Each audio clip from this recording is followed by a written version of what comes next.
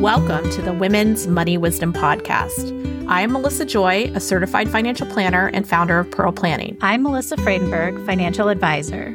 We dive deep into topics like work-life balance, financial planning, personal growth, and the intricacies of the sandwich generation. Tune in for money conversations that every woman needs to have.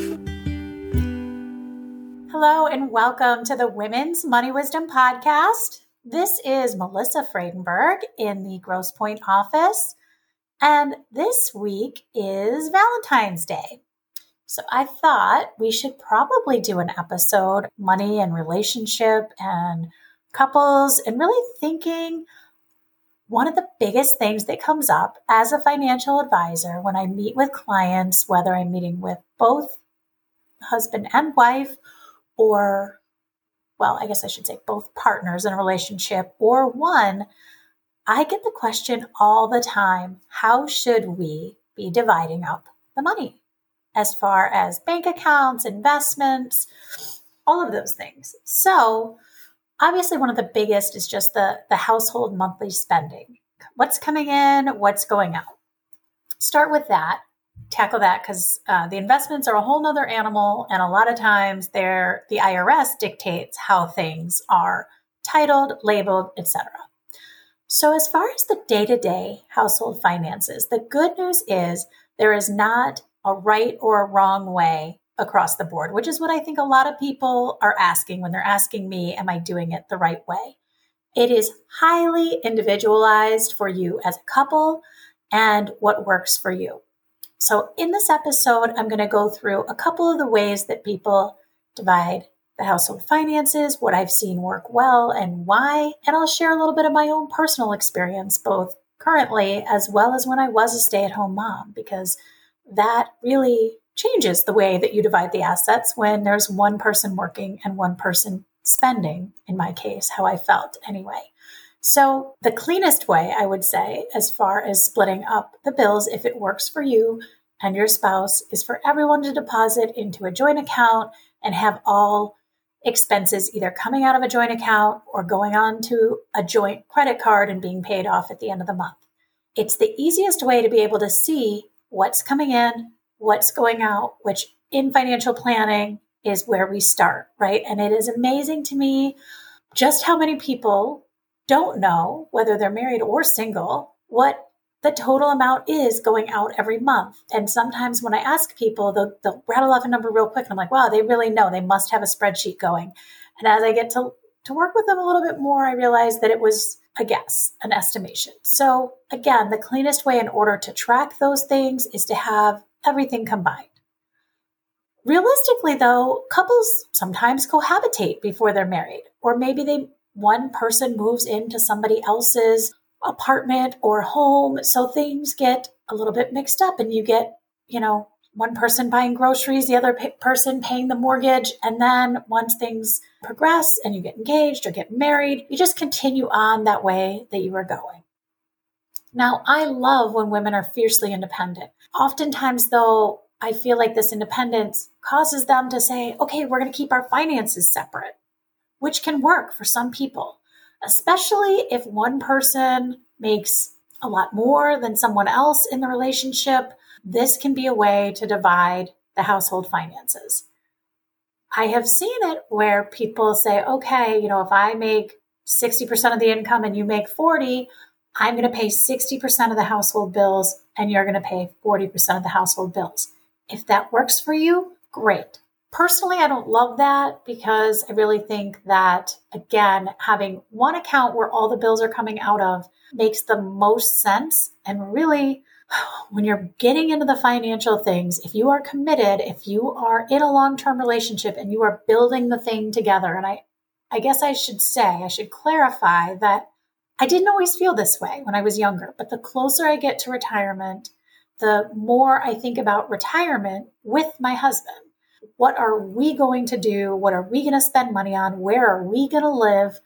And it really, after 17 years of marriage almost, it is a we thing. However, when we first got married, I was very much like a lot of these younger women, which is my income coming in, and I'm going to take care of my own bills and I'm going to pay for the things. So I get that. I will say, however you decide to divide the bills, that it probably makes sense to have one account together. If you would like your income going into your own account and putting either the same amount, equal amounts into this joint account that pays the bills, or have it again like 60-40 based on who makes what, do keep that separate account, but have a joint account together. Exceptions to money that going into the joint account. Even if you are in the happiest of marriages, if you are to inherit money from a family member, be very careful about dumping that money into a joint account with you and your partner. Again, it is not a reflection on whether you're in a happy marriage or not. In your mind, that money, once commingled, becomes marital assets. And all too often, in the case of divorce, we have people that were very happily married, or so they thought, who then become not happily married. And once that toothpaste is out of the tube, it's really hard to get it back in. So that would be the exception to that, easiest way is to have one account as a couple. So outside of inherited assets, it does make sense. Now, this may be an unpopular opinion here. I am a huge fan, regardless of if it's a dual income partnership, that each person does have their own account for spending, whether it's a credit card or a separate bank account with a debit card, someplace where you can have autonomous spending. I don't actually have that at the moment. And I will say after, again, 17 years, it's like my husband knows my spending patterns and he knows my weaknesses. He knows when he sees a box coming from Home Goods that yes, I probably bought another rug for the entryway, throw pillow, blanket for the couch. And he's just sort of given in to even fighting on those things. And same thing, I know when he's going to go to a golf outing that he's bringing cash to bet on each other. I don't know how it works. But my point is we have just come to an agreement that we know what each other spends money on. And we are on the same page on our overall finances. And it's not about having something to hide. But I will say, figuring out what that amount is, whether it's what you have left over from your income after you put money into a joint account to spend on bills, or if it's a decided upon amount every month that you have for splurging on things that bring you joy, especially in the beginning of a relationship where maybe you have differences on those things that you're spending. I don't want to say differences, disagreements. Having the ability to have some autonomous spending, especially in the beginning of a relationship where one or both of you is used to being able to spend on things without being judged, is so important to kind of ease that friction. So whether it's getting your nails done every 2 weeks, or maybe it's spending money on your hair that feels excessive to your partner, you should be able to do those things without being judged. And if you are, which I hope you are, talking about budgeting and how much you have to spend on those types of things, I hope that you have open communication on what those things are that bring you joy. But realistically, all too often, I see that couples don't. So if you are a couple who one person spending, while not excessive, bothers you, think about that. And think about, are you judging your partner for what they're spending money on? You can judge the amount. Again, if it is overspending, if it is outside of what you've agreed upon can be spent for those things on a monthly basis. But as far as what they're spent on, maybe that makes sense then to really just have separate accounts where you're not judging.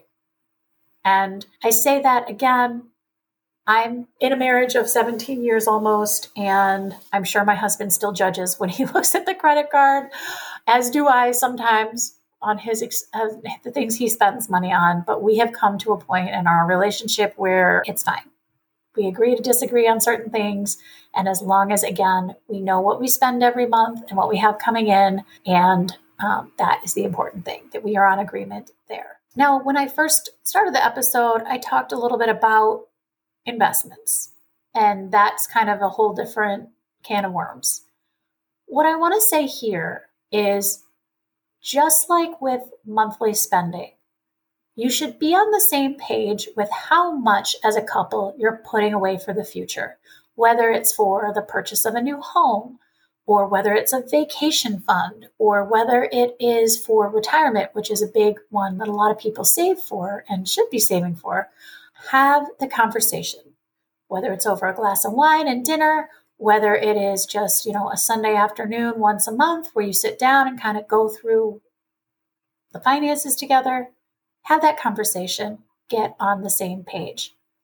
Just like it shouldn't matter if one person is working or staying home with kids or in grad school, both people get a say in the overall saving for and deciding what these goals are. I'm going to link in the show notes an episode that Melissa Joy did on setting financial goals, because I think it's such an important part of the conversation.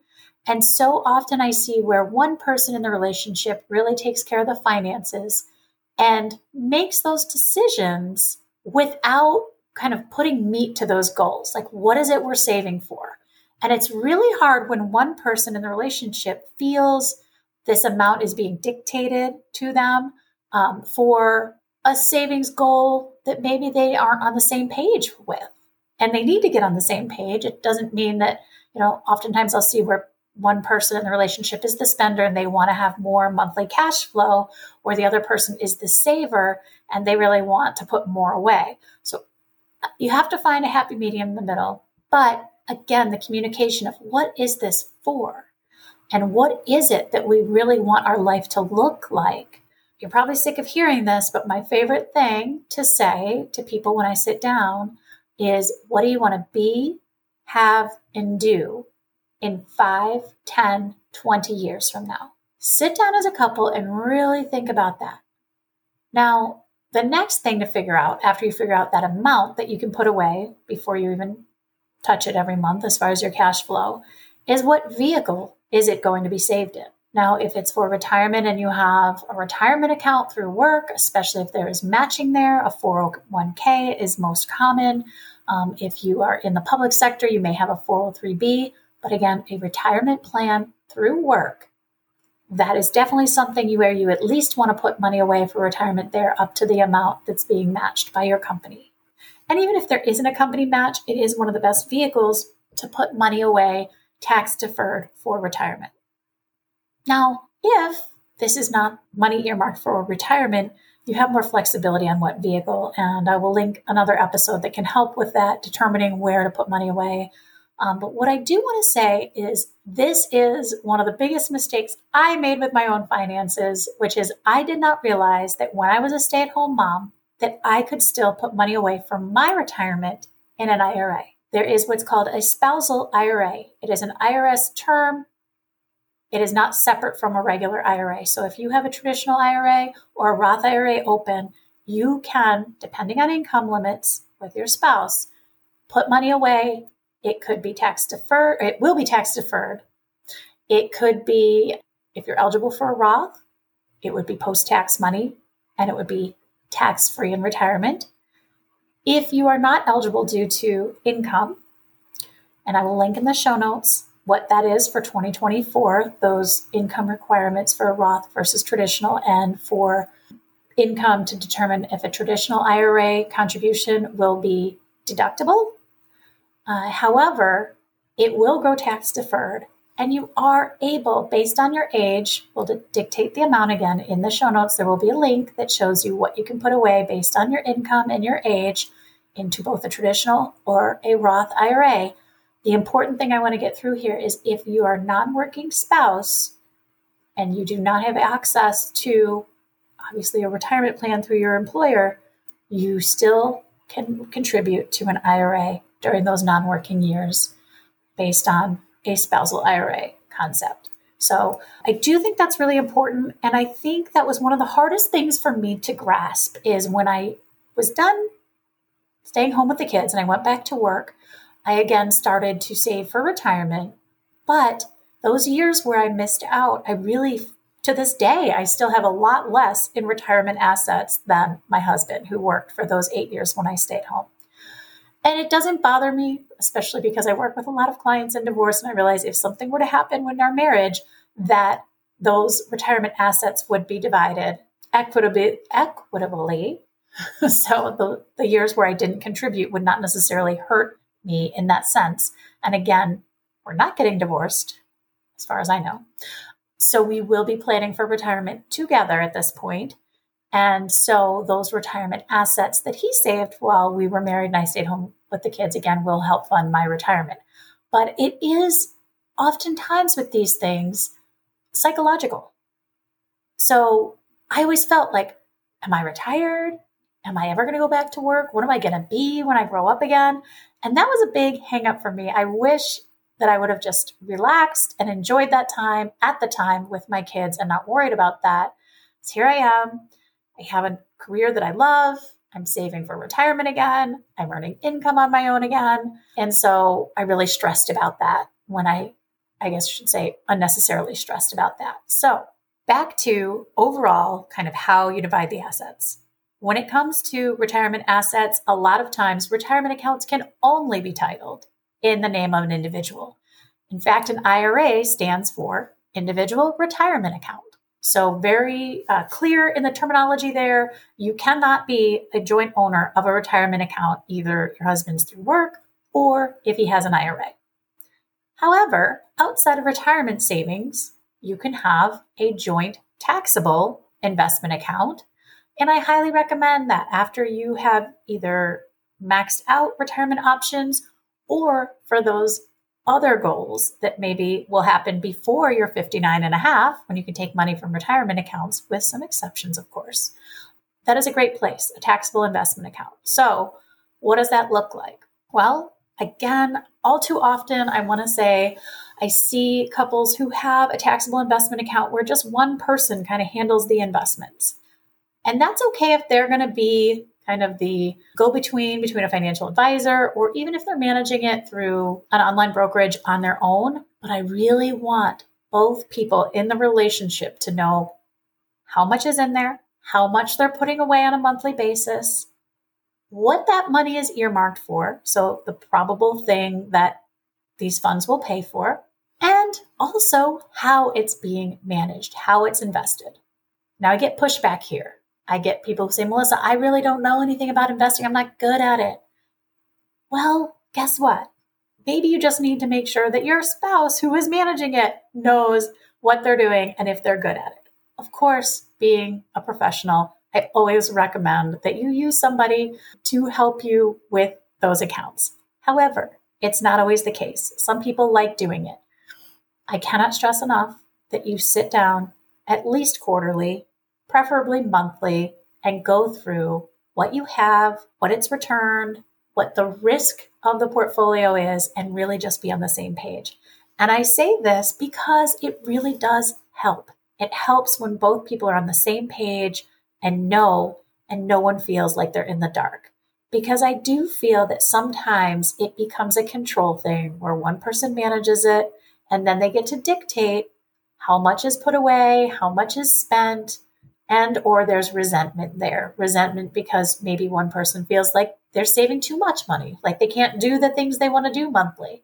Or the saver feels that the spender is spending too much money. And again, if it's not being talked about, it could be building resentment.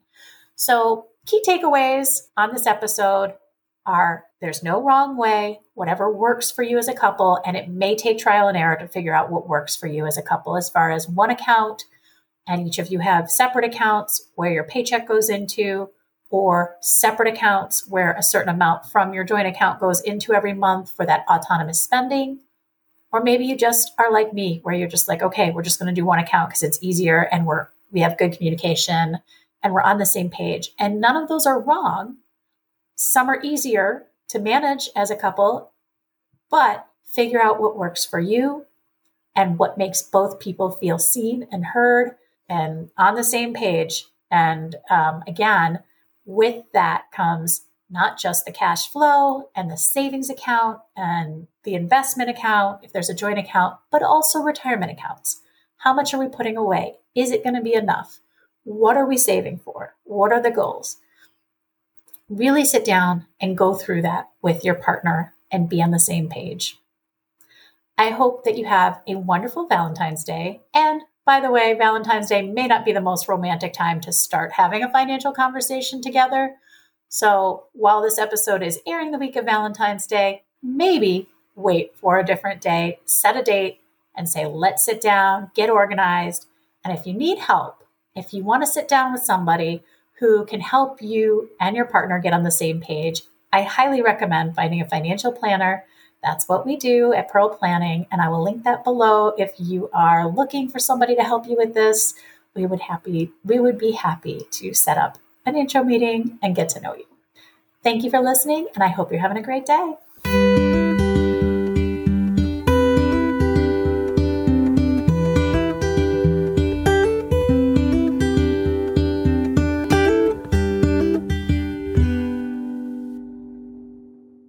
Thank you for listening to the Women's Money Wisdom Podcast. If you found value in our conversations, please take a moment to like, follow, and subscribe wherever you're tuning in from. It helps us continue to bring these valuable insights every week. Head over to womensmoneywisdom.com.